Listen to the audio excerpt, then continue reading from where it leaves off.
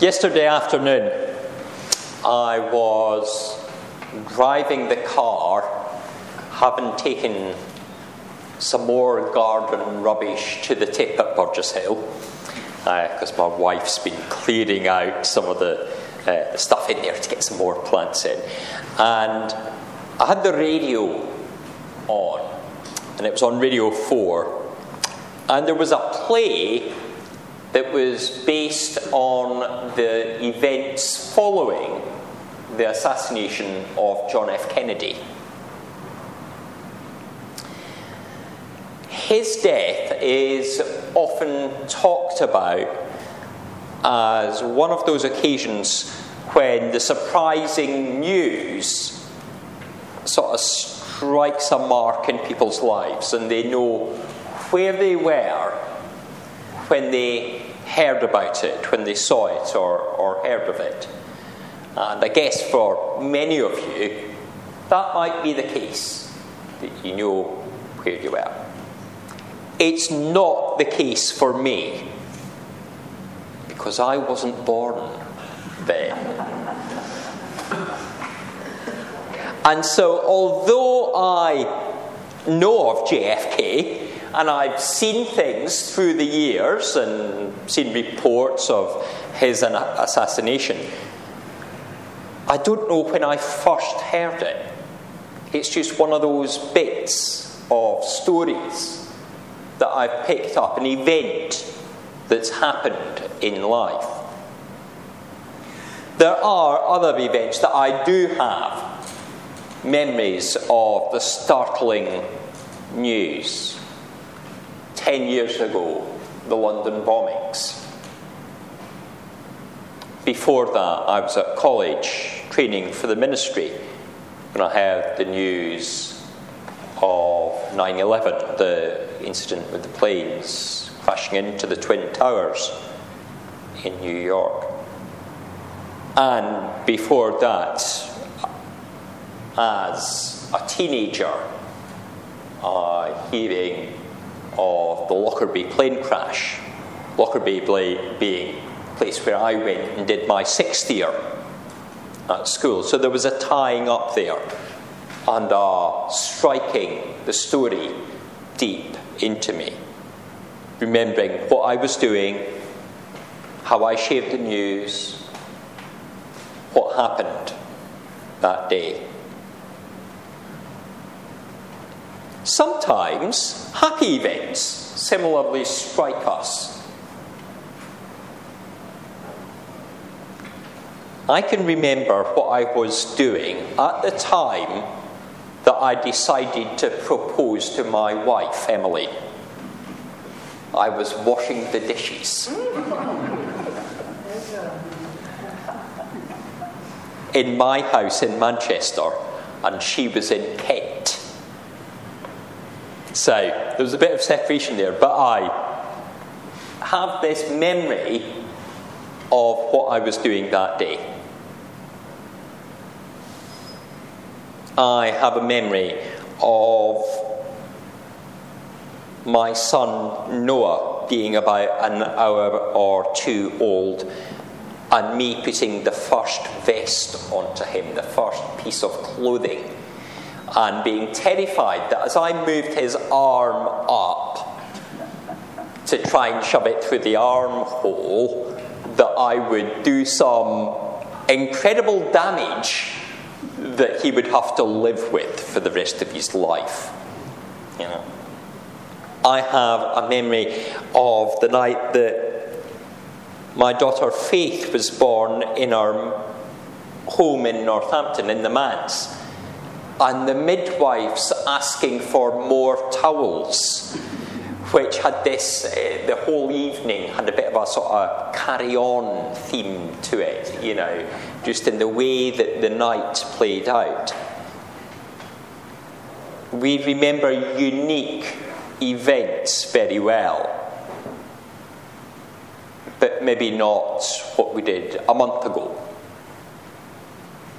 unless it was a special day, or 2 months ago, or 3 months ago. We might remember something from 40, 50, 60 years ago, but not something a bit closer to us, unless there's been something that's actually said, that's it. And it becomes a fixed memory. About 3,500 years ago, there was a day that struck a very fixed memory into Moses' mind. By the account that we have in Exodus 3, Moses remembers each detail of what came to pass. He remembers where he was walking and how he saw a sight. He remembers approaching and thinking the thoughts that he did. He remembers the voice and being told to take off his shoes. He was in a holy place. And he remembers each phrase, each word. And also there's an element of his fear about being in the presence of God. And as we read this, we see it as the call of Moses to lead God's people out of Egypt and into the wilderness, towards the promised land. But of course, it's not a passage about Moses. It's a passage about God. It's about who God is and his character, even more than it is about Moses. God tells Moses that he has seen the misery and heard the cries. God is concerned for the people, and that he is coming to the children of Israel. It's not just Moses that's being sent to go and lead the people. God is coming among them. Now, of course, God we think of as being omnipresent. He is everywhere and at all times is everywhere. He sees what is good and right and just, and sees what is corrupt and evil and unjust. He bears witness to it all. He is everywhere. But to say that he is coming means that his action is coming, his change is coming. And it will be a change that will happen God's way. Moses had observed himself how the slaves were treated. But his response to witnessing the beating of a Hebrew was to kill an Egyptian. And that had been wrong. The focus of God's response is not the death of the Egyptians, though some do die as part of the rescue plan. But the plan is to remove the Hebrews, to remove the children of Israel from Egypt, thereby ending their slavery and fulfilling the promise to Abraham that his children will live in the land that was shown. The process of the rescue will involve many miracles, plague miracles, to encourage the Pharaoh to let God's people go. And God says this to Moses, that there will be signs and wonders that will be happening. Otherwise, the king won't allow the freedom to come. There will be a miracle to help the people escape, the parting of the Red Sea.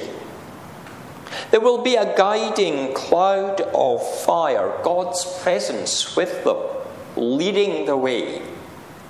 And of course, there will be provision of food and water on what turns out to be a long wilderness walk. God will meet the needs on this journey and will set hearts of Egyptians so that they are favourable at times, maybe unfavourable at other times. Yet much of what is to be done requires people to act. It requires Moses and Aaron. It requires everyone to think about how they will celebrate a Passover meal, how they will share, how they will journey together as one. And this is still how God meets need in the world. Although he can use miracles to address particular situations at particular times, he also calls forth individuals and equips them for the job that they must do. He blesses them with gifts. He might give them the gift of stewardship of resources and enable them to become the director of a huge international charity, maybe like Tear Fund or World Vision.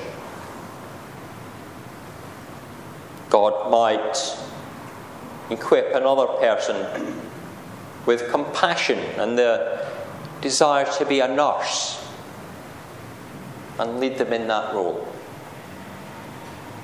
And to another, he helps them serve with encouragement to others in a youth club. And we might not even at times notice that this is happening. But we should take it into our consideration. Because God sees and hears and identifies the need and equips people to meet the need. He brings people forward to serve his purpose because he is a loving and compassionate God. Moses is to lead the people from slavery and oppression to a good and spacious land, a land of milk and honey. And the journey is to be by the way of Mount Horeb. If you're following in the NIV, when it comes to a point where God says, "You will worship me here. You will." Say, when you have brought the people out of Egypt, you will worship God on this mountain. And in some Bibles, there's a little marker next to the "you." And it says this is plural. It's not that Moses will worship there. It's that God's people will worship there together. So there's a sense of this journey from the place of oppression through a place and a time of worship to the land of milk and honey.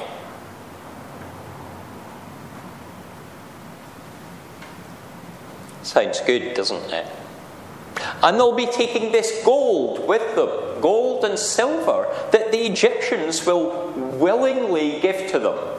Perhaps that's gold and silver that can be used to worship God in this special place. We might remember how the gold that everybody was wearing actually does get used on that journey when Moses goes up the mountain. and everything gets melted down to form a golden calf.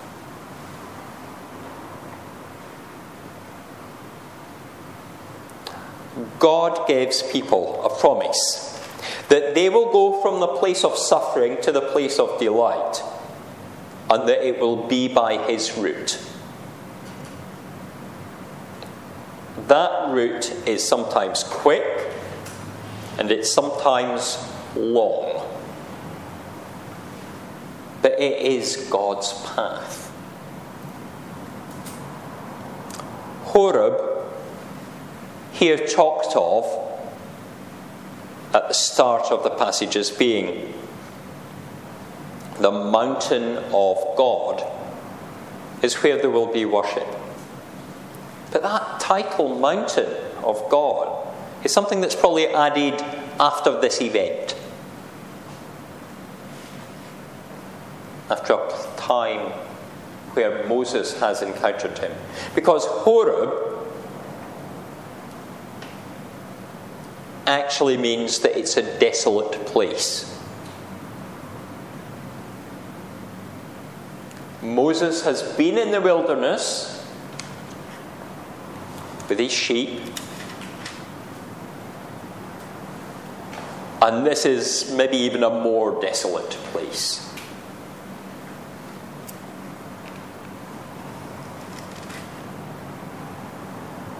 There's nothing much there. Normally, Horeb would have been a place where there was no hope.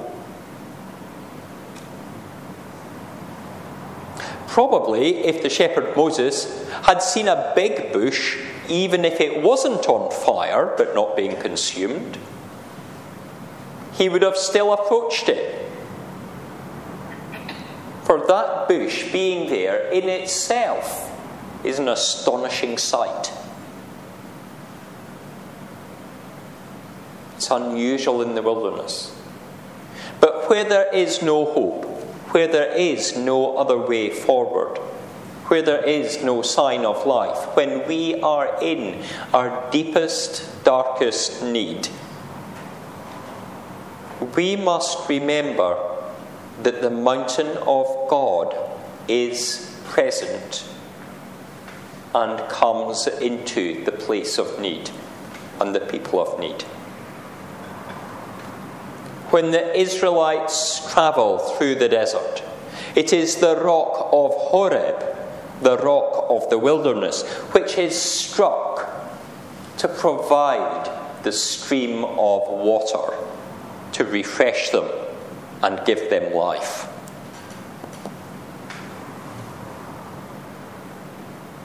In Exodus and Deuteronomy, we hear of Horeb, and we also sometimes hear of Sinai, Mount Sinai. And Sinai means the bush of the Lord, so the two names can be a little bit interchangeable. Horeb is not only the place where he says that he has seen the need to free his people, and so called Moses, where he hears the petitions of dryness in the desert, and so gives the water.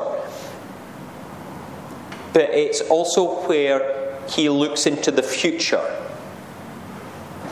and sees what the people need. It is the place where he provides the 10 Commandments. The commandments of the law, not given because the Lord is controlling or domineering, but because God's people need to understand how to live with God. And they need to understand who God is and why he wants them to do certain things, so that we can be his people.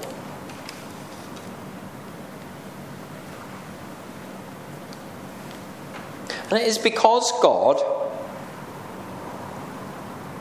our living Heavenly Father, sees need, the needs that we still have today, that he continues to come. He continues to come to us by his Spirit, and came to us by Jesus, his Son. We cannot travel the difficult journey without him. We cannot be the people that we need to be without what his Son Jesus did on the cross. We cannot be forgiven without the fact that God has provided for that need to be met.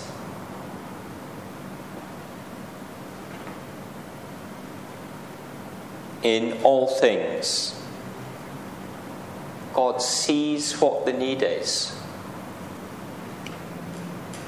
He hears our cries. And he stretches out a means that the need will be met.